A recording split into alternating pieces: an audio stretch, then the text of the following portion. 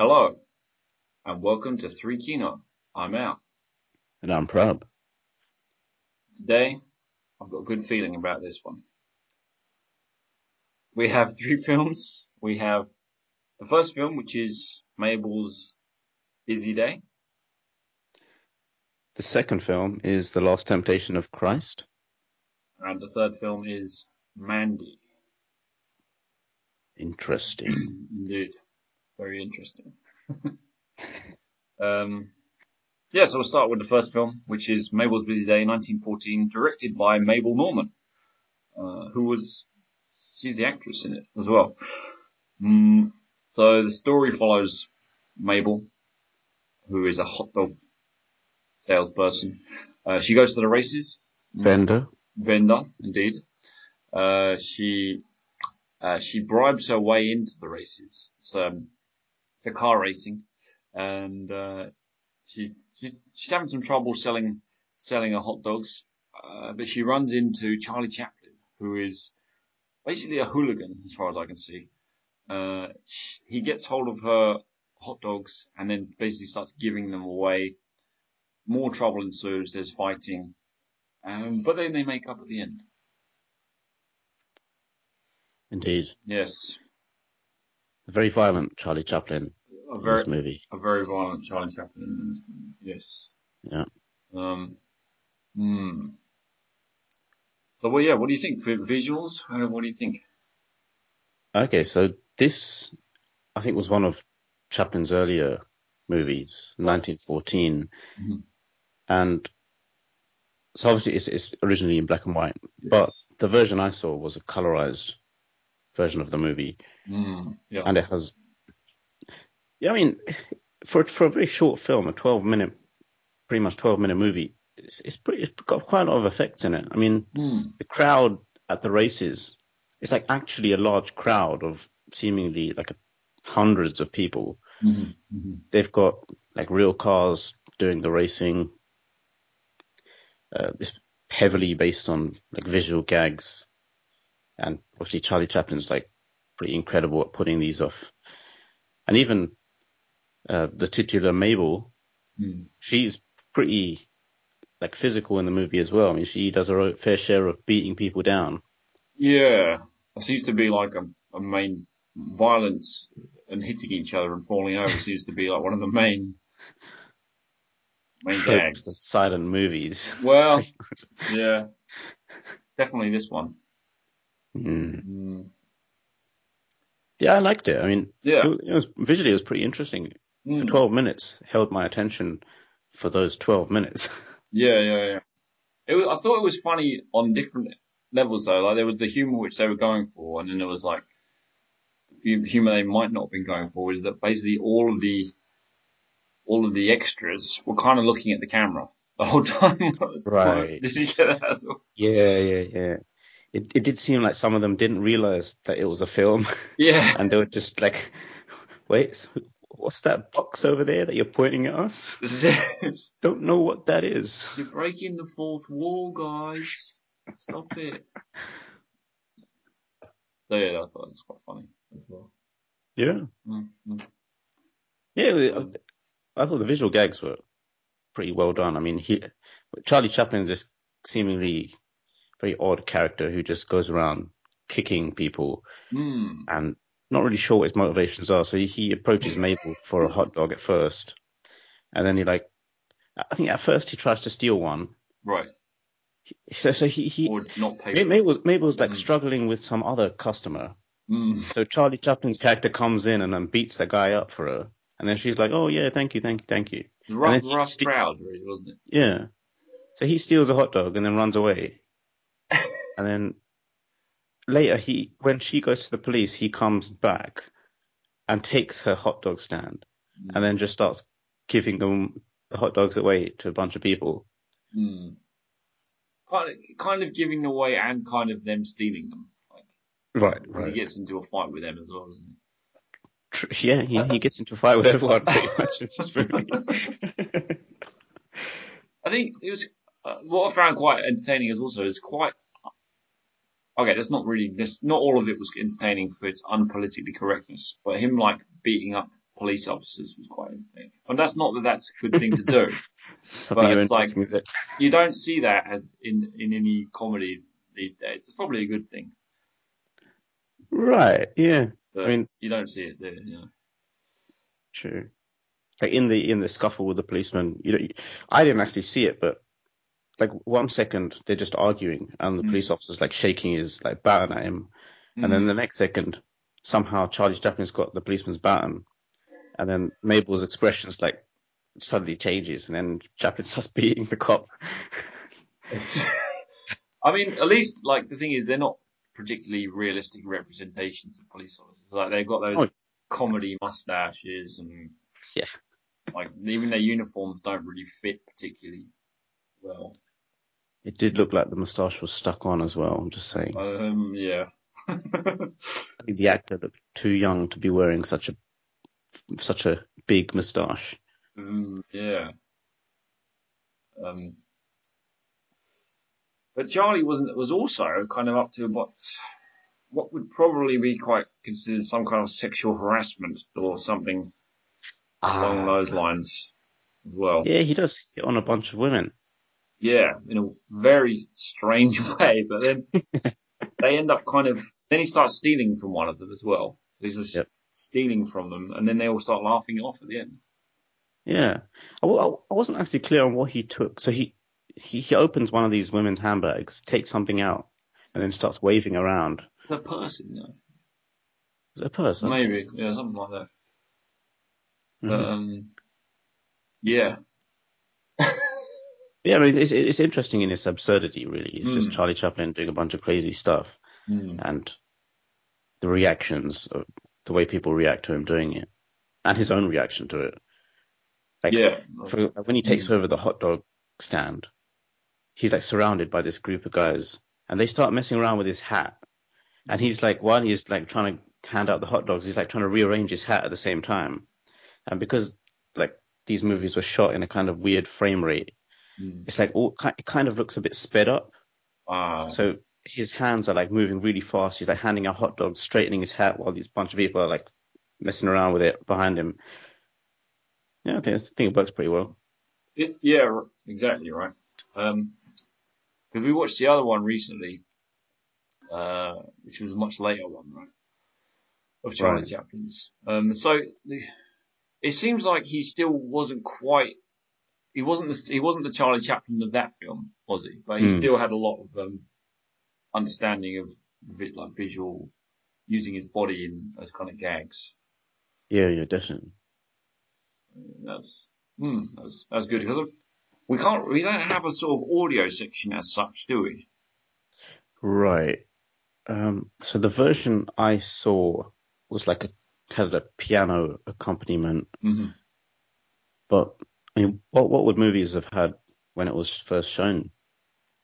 I'm guessing, I think that would have been the case, right?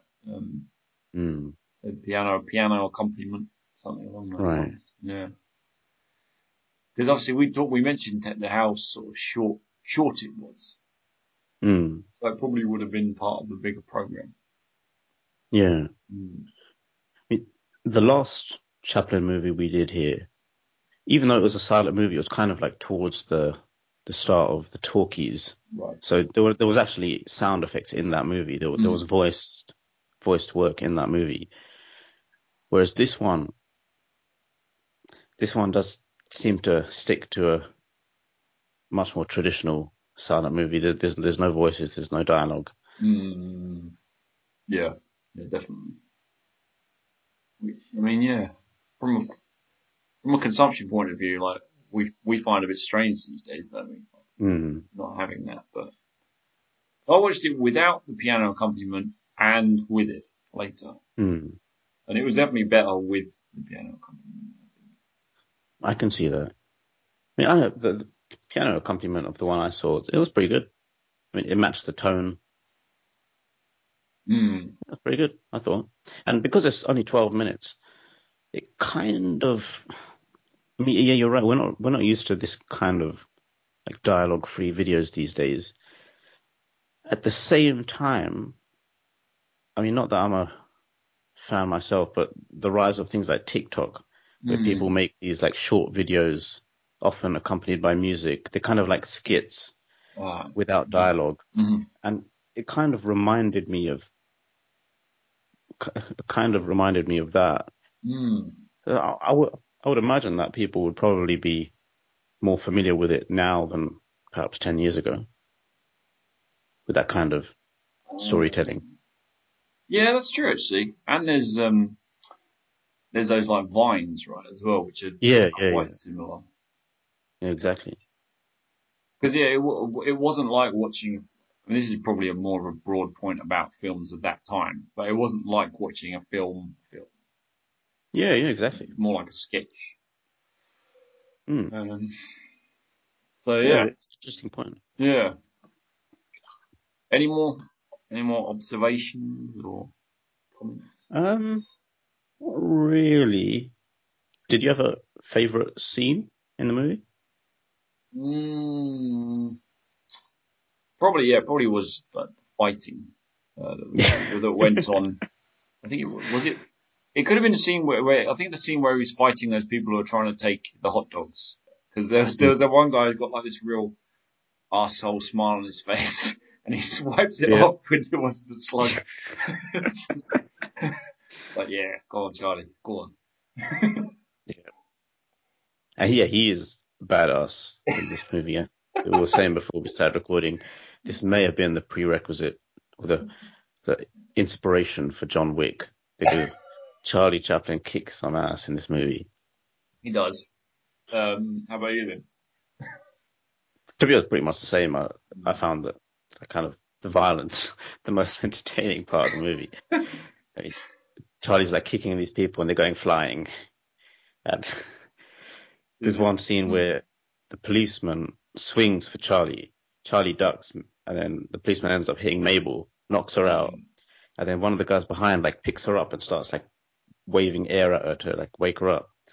And then Mabel gets him back. And yeah, it's just pretty funny. Yeah, that kind of is not, you don't see that as much these days. I mean, that kind of comedy.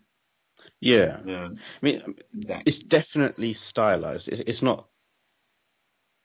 I mean, yeah, the idea of like hitting and knocking out Mabel, who's done like nothing wrong, might seem a bit weird, but in the context of the movie, it's just all absurd. Pretty much everything that happens is absurd. It's just slapstick. Yeah. So in that kind of way, it works.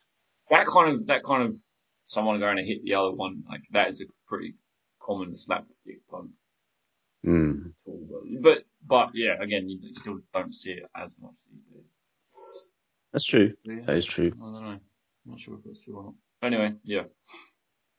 I don't think so. So what would you rate it?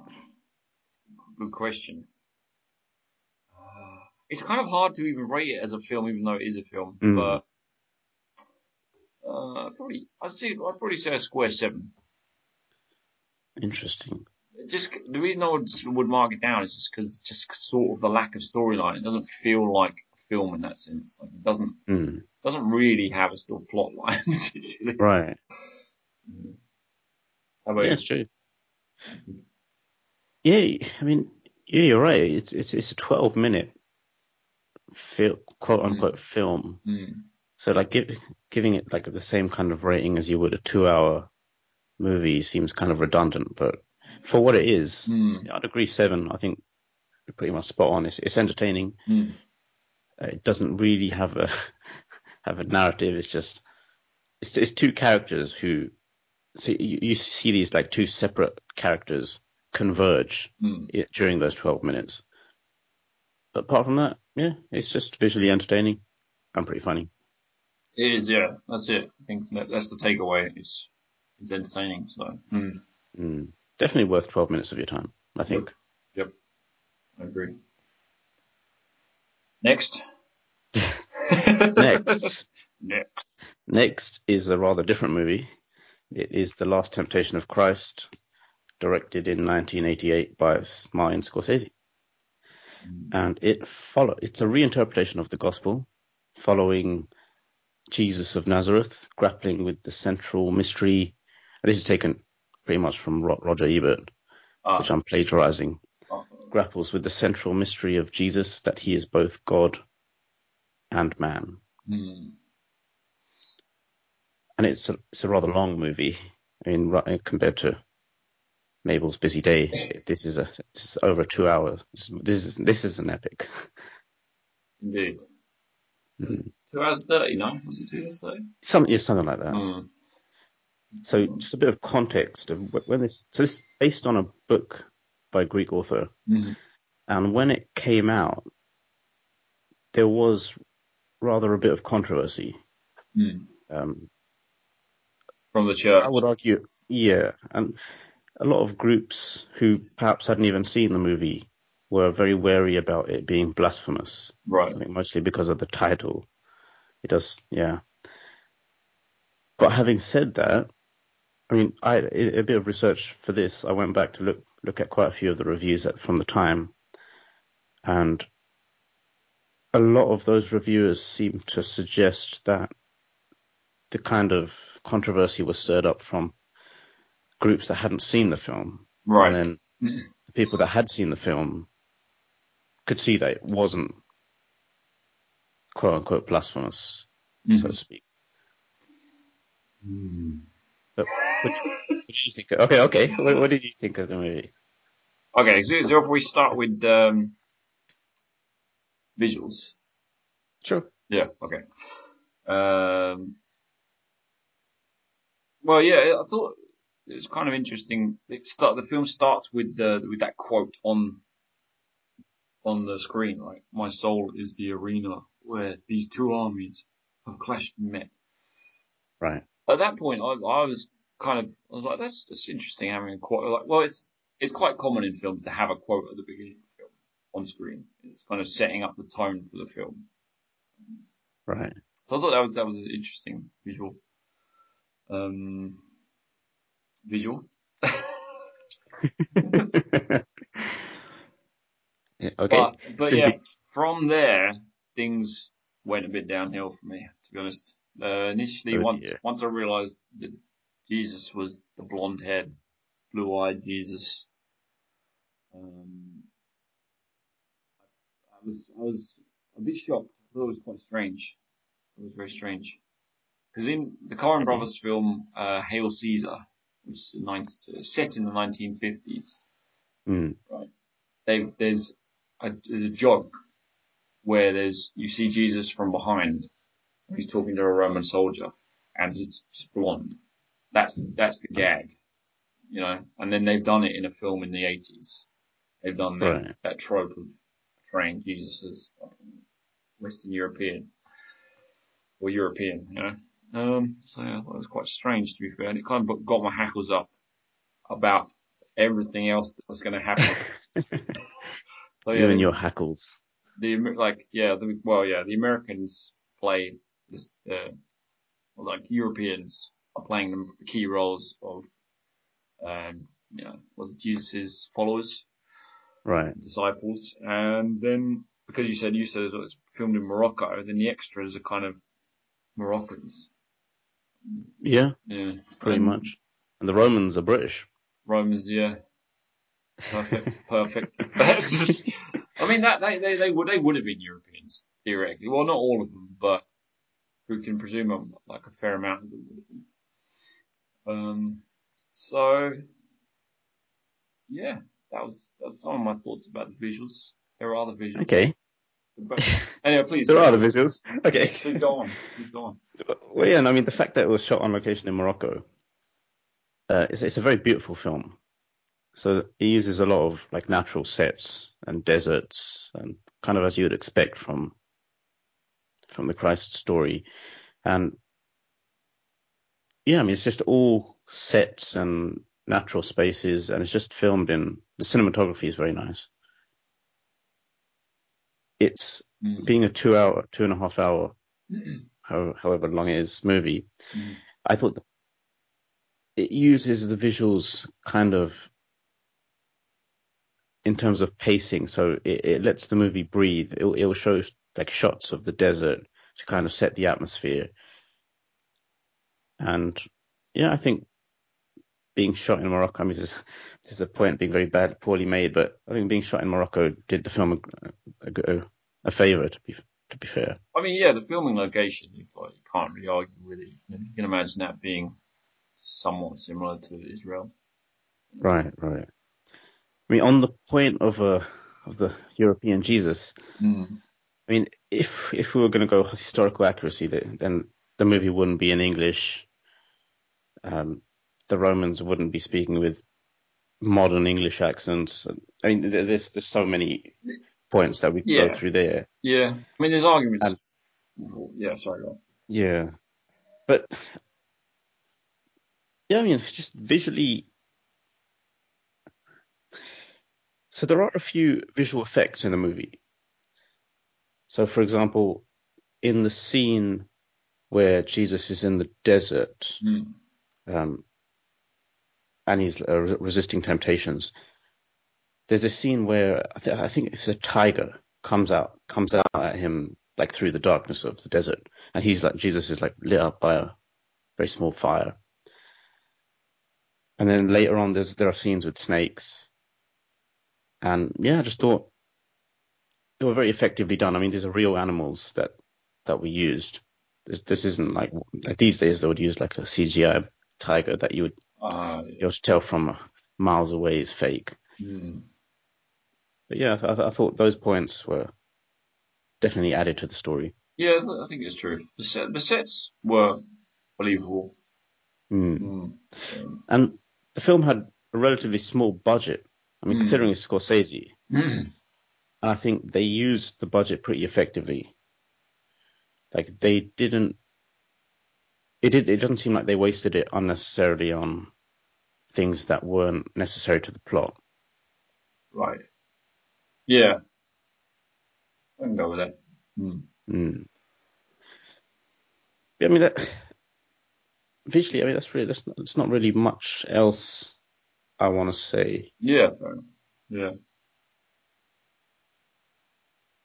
How about the audio? What did you think of the audio aspect of the movie? What was the music? What was the music? It had kind of music. Well, it did. It sounded sort of a little bit Middle Eastern, sometimes a little bit right African-y, and then it had a kind of distorted electric guitar. Right. For me, that was quite strange. I'm not gonna lie. I'd say I didn't like the music. Interesting. Okay, interesting. Yeah. Okay, well, I mean, going back to like one of your first points about the quote that the film starts with, it also, I mean, before that quote, there's another like a section of text where it says like explicitly, this is not based on the Gospels. This is a fictional account based on the book.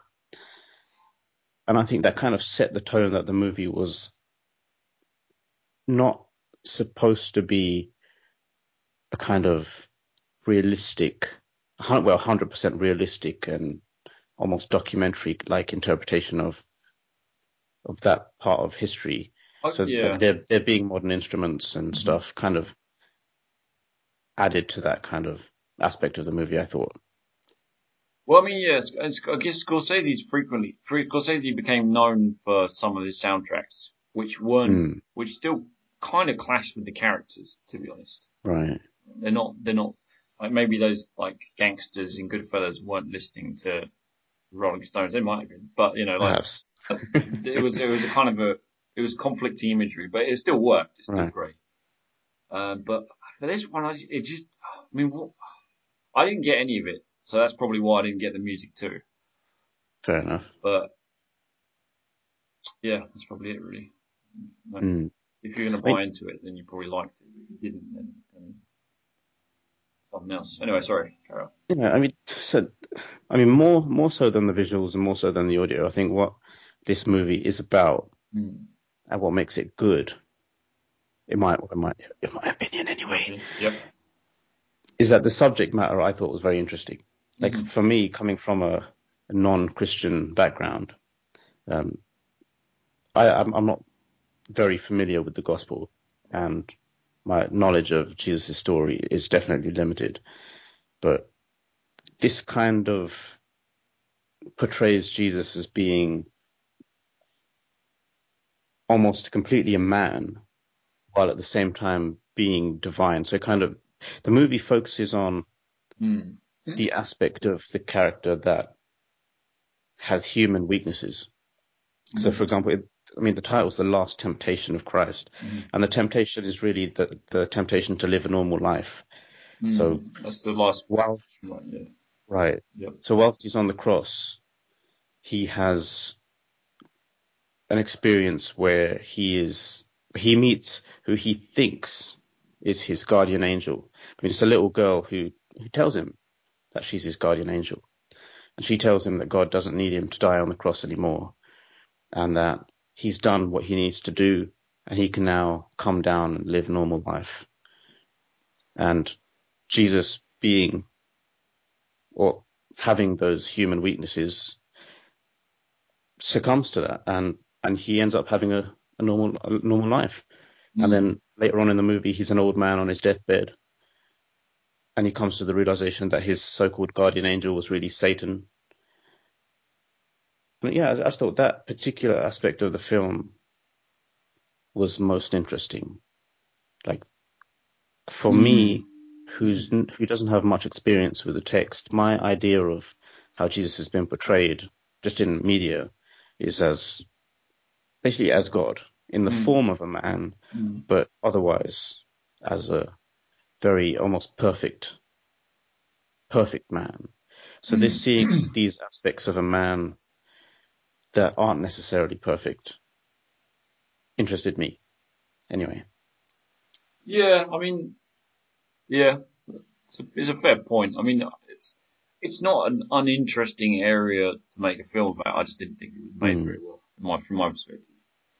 Fair enough. I'll take your points. I do take your points there. Yeah. Because but the points you're making there also are already kind of in the Bible anyway. That's the thing. That was the point for me. Like, it wasn't really saying anything new, but it was being a little bit bombastic with some of the points. Right. Like, really hammering them home. Like, that one scene where he's kind of giving, I think he's giving them one of the sermons about the seeds. Like, you throw out the seeds, and it goes in the good ground, it goes in the bad ground, and some will grow and some won't. Right? So he's doing that, right. And then he says something that triggers the crowd. It's like, yeah, let's go kill the fucking Romans. It's like, no, I said love. But it's like, because clearly, like, that's talking about not just that, but it's talking about the way that Christians act as very violent and aggressive people historically, right? There's been like a lot of violence in the name of Christianity, and it's just this little storyline plot that was just like, it felt a bit heavy-handed to me. It felt a bit heavy-handed. Yeah, that's definitely not exclusive to Christianity. It's not. It's not. Okay, this is just a point that I suddenly remembered that I should have talked about during the audio section. Mm-hmm. But one of the things the movie does do well is the Jesus' kind of relationship with God in the movie isn't portrayed as him like looking at the sky and talking to a voice in the sky or anything so explicit as that. Right. So very early in the movie, he's kind of walking, and he turns around and like kind of asks the like silence behind him, who is that? Who's following me? So you can, like, from that you can get that he's hearing a voice. We can't hear it. We don't know what's being said, but he thinks there's someone following him. He can sense a presence, but we're seeing it kind of from like an outside perspective. So we're just seeing him react to what he's experiencing. I thought that was also very well done. It's like, on the one hand, there are scenes, as you just mentioned, which are quite, I wouldn't say ham-handed or ham-fisted, but they're not the most subtle. But then there are other scenes which I think do handle the subtlety a bit better. Fair enough. Yeah. Yeah. Okay, so what do you... I mean, a lot of the movie's reputation for blasphemy has kind of died down the last 3 decades. It's not really seen as a very controversial movie anymore. Yeah. But what would you rate the film? Just as a movie. Oh, marks out of 10? Is that what you mean? Yeah. No. Oh, okay. Yeah. It's going to be pretty low for me. It's going to be 3. That's, 3. That's a bit higher than I would like to go. Okay, well, what would you like to go? I mean, there's no restrictions here. It probably wouldn't even give it 3, but I mean, does she probably do 3? I would give Harvey Keitel, because I did the scenes with Harvey Keitel I did actually like. I was like, yeah, okay, I like. He was good in it. Like you could feel his passion for his just for his acting. I mean, I don't even know if he was actually being Judas particularly, but he was. I still just liked him. It's being Harvey Keitel. 3 for Harvey Keitel, just for being Harvey Keitel. Fair enough. How about you? That's, I guess, a fair point. Harvey Keitel he's pretty good in the movies. I mean, I don't really have any knowledge of what the Judas is portrayed as being in the gospel, but in this film, he's portrayed as being like a very kind of active. How do you say? He's a very forceful character. So he gets things done. He's kind of like an enforcer.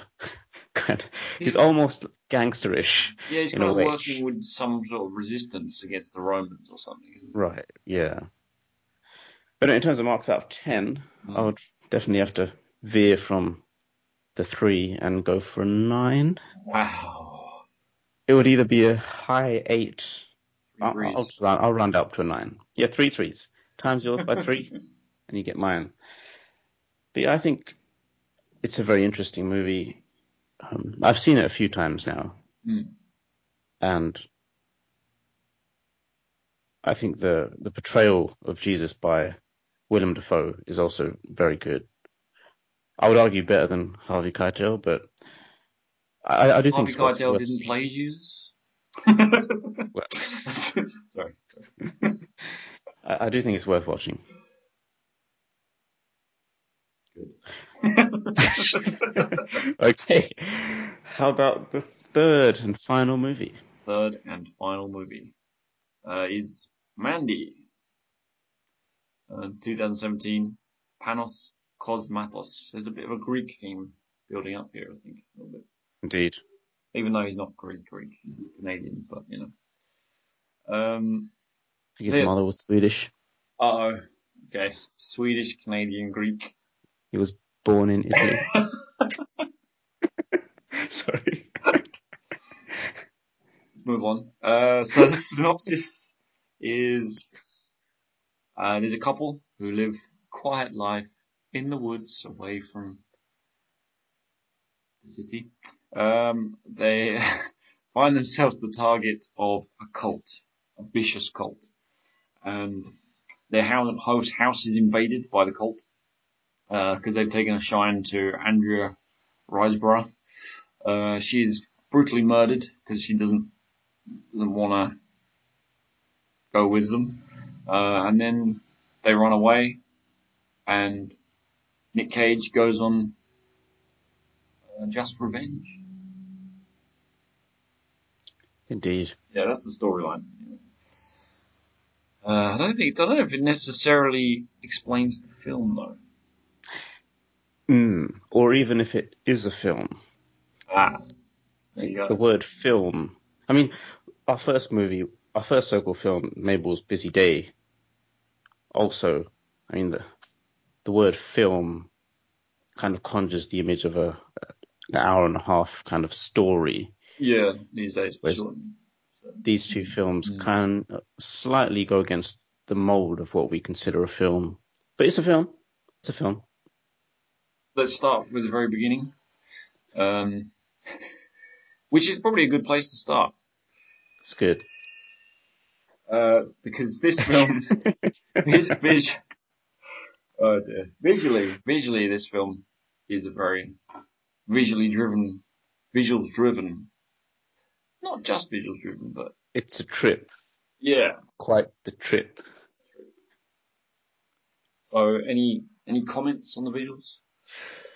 Um, well, one thing that I think everyone who watches it will notice is the film uses color to quite the effect. I mean, it almost literally throws a paint can of bright colors, fluorescent purples and reds at the screen at times. Mm-hmm. Yeah, I mean, it's a heavily stylized movie, and it's even got some parts of the movie are straight up animated. It's got like sections of animation sprinkled in the movie.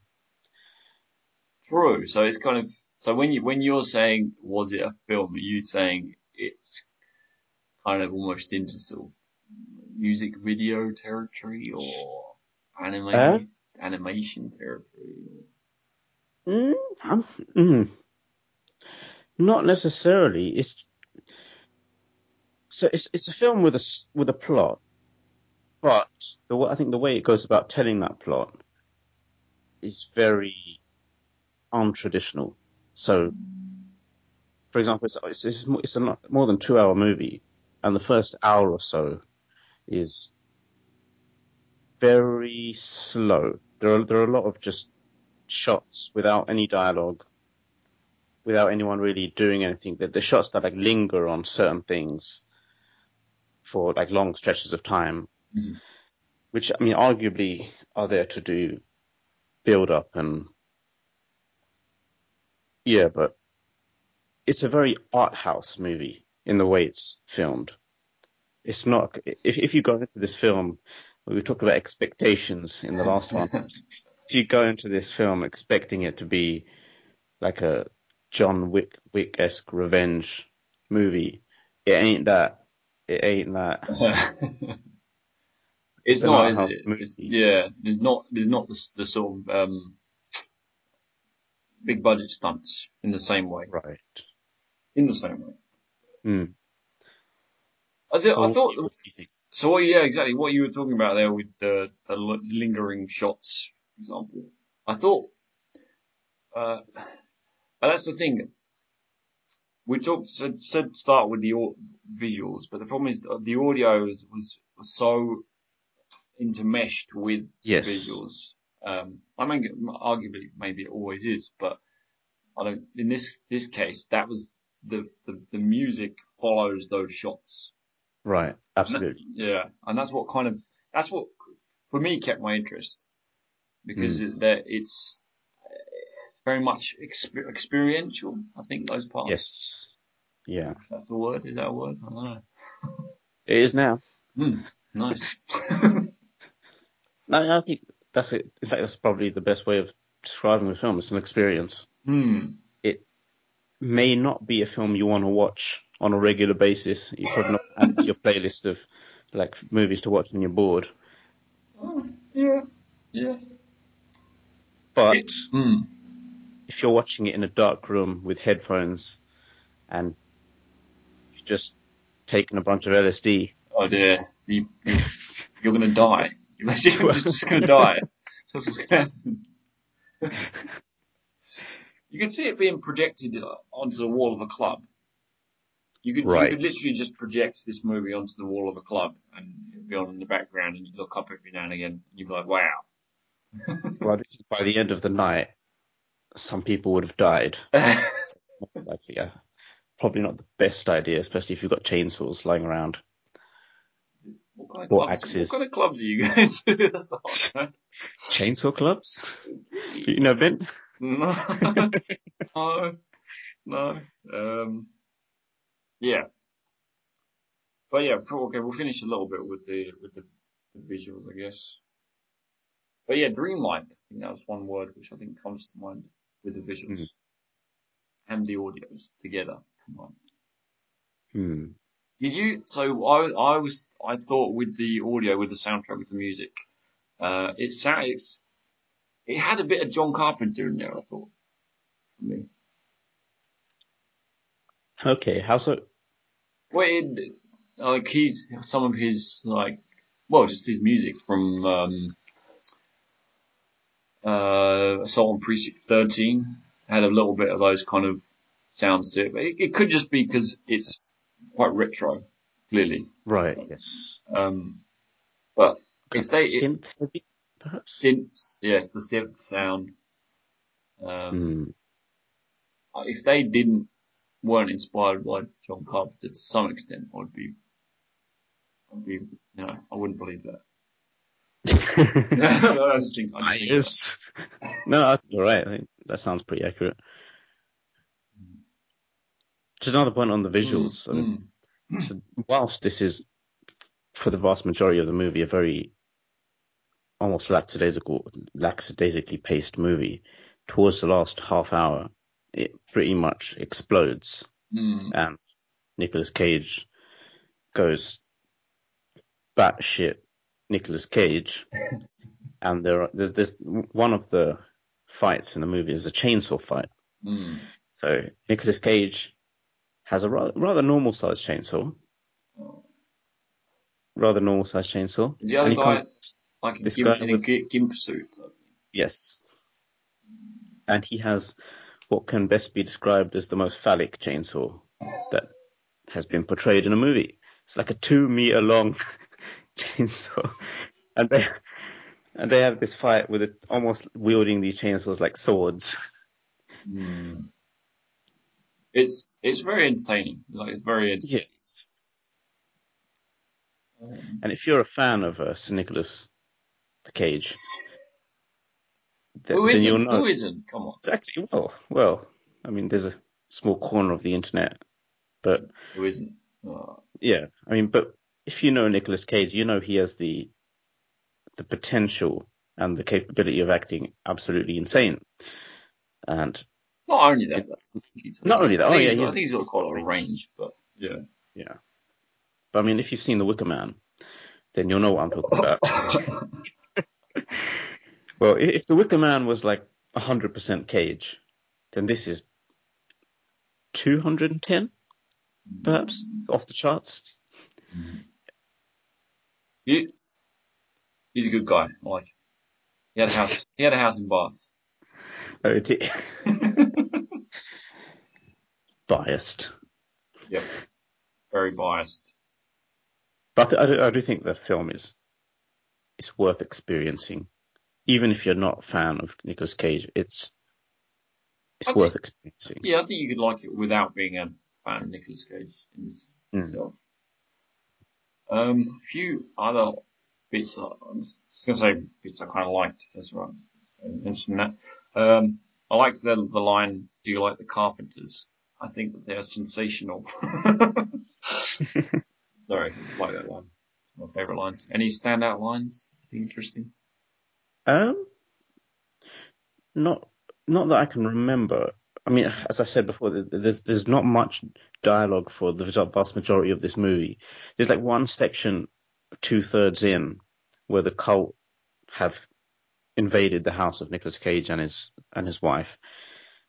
And that in that one scene, there's more dialogue than in the rest of the movie, where the cult leader, incidentally played by the actor who plays Thomas Wayne from Batman Begins. Very strange to see him here, but he also does a good job. But yeah, he's kind of monologuing to the titular Mandy. Yeah. I think that's the scene where he makes the quote you just. That's the one, yeah. And it's also the scene where he shows us his Johnson. You don't want that, do you? Well, you don't want that. To talk about, I mean, like in the kind of typical categories that we have of visual, audio, and observations. Yeah, it's in this movie, as you said before, the audio and the visual are so intertwined. Yeah. And it's not. I mean, So this almost some people have almost jokingly referred to the movie as a sequel to Hellraiser. Because in Hellraiser you've got those kind of monsterish creatures. I They can't look remember. similar, don't they? They do look similar. Yeah. In this movie, there's these three kind of creatures from Hellraiser who are in the movie, and it's not really explained why they're there or what they are, but they're kind of not human, but at the same time, they're not completely monstrous. They're kind of like dressed in gimp suits and wrapped in black bags and stuff. It's all very weird. This isn't a movie that explains itself. Yeah, no, it's just you just have to kind of experience it. Like if you're trying to use your logical mind to watch it, you might not like it. Exactly. You have to go along for the ride and just suspend all disbelief. Yeah, it is kind of a ride, isn't it? The just not unfun fact, the music composer for the movie is actually dead. Really? Yeah, died in 2018 apparently. Oh. So yeah, unfun fact. After the movie, yeah, that's not a fun fact. So we'll end on that unfun fact. We'll end on a low. So what's your rating, please? This is another hard one, to be honest. I mean, I would say it is definitely a movie worth watching. It was an experience that I enjoyed, but I do think at times the movie's a bit too up its own arse. Okay. And which did put me off a bit. And it was a bit misrepresented by the trailer. So if you watch the trailer, it kind of portrays this as a balls out action revenge movie. I'm to expectations again. That's what I thought it was going into it. And then after the first almost probably more than an hour in which not much had happened, I was a bit almost lulled into a bit of a kind of, well, it's like a hurry up kind of thing. Yeah, I was like, when is this going to get to the chainsaws and the action? It's like, that's kind of what I came to see. Right. But, I mean, maybe that's just the fault of the trailer. It shouldn't have misrepresented it like that. But anyway, out of 10, I would give it a 6. I do think it's worth watching. Yeah. How about yourself? It's fair. I think I know what you mean by that. I still enjoyed the experience of it. It had very much that B-movie retro thing going on, which I found quite interesting. So I probably would give it higher, maybe like 7.5. Could even go as high as. We don't do halves on this podcast. I was going to have to go because I did enjoy it. I would happily watch it again. And it was as much as being kind of very retro, it was also something you don't see in a way. It was kind of unique in a way, even though it was very retro. Yeah, I've never seen a movie like it. Yeah. Yeah, it was cool. Cool movie. So we both say watch the movie then. Yeah, I do think it's definitely worth watching. We're in agreement there. Right, so let's finish this.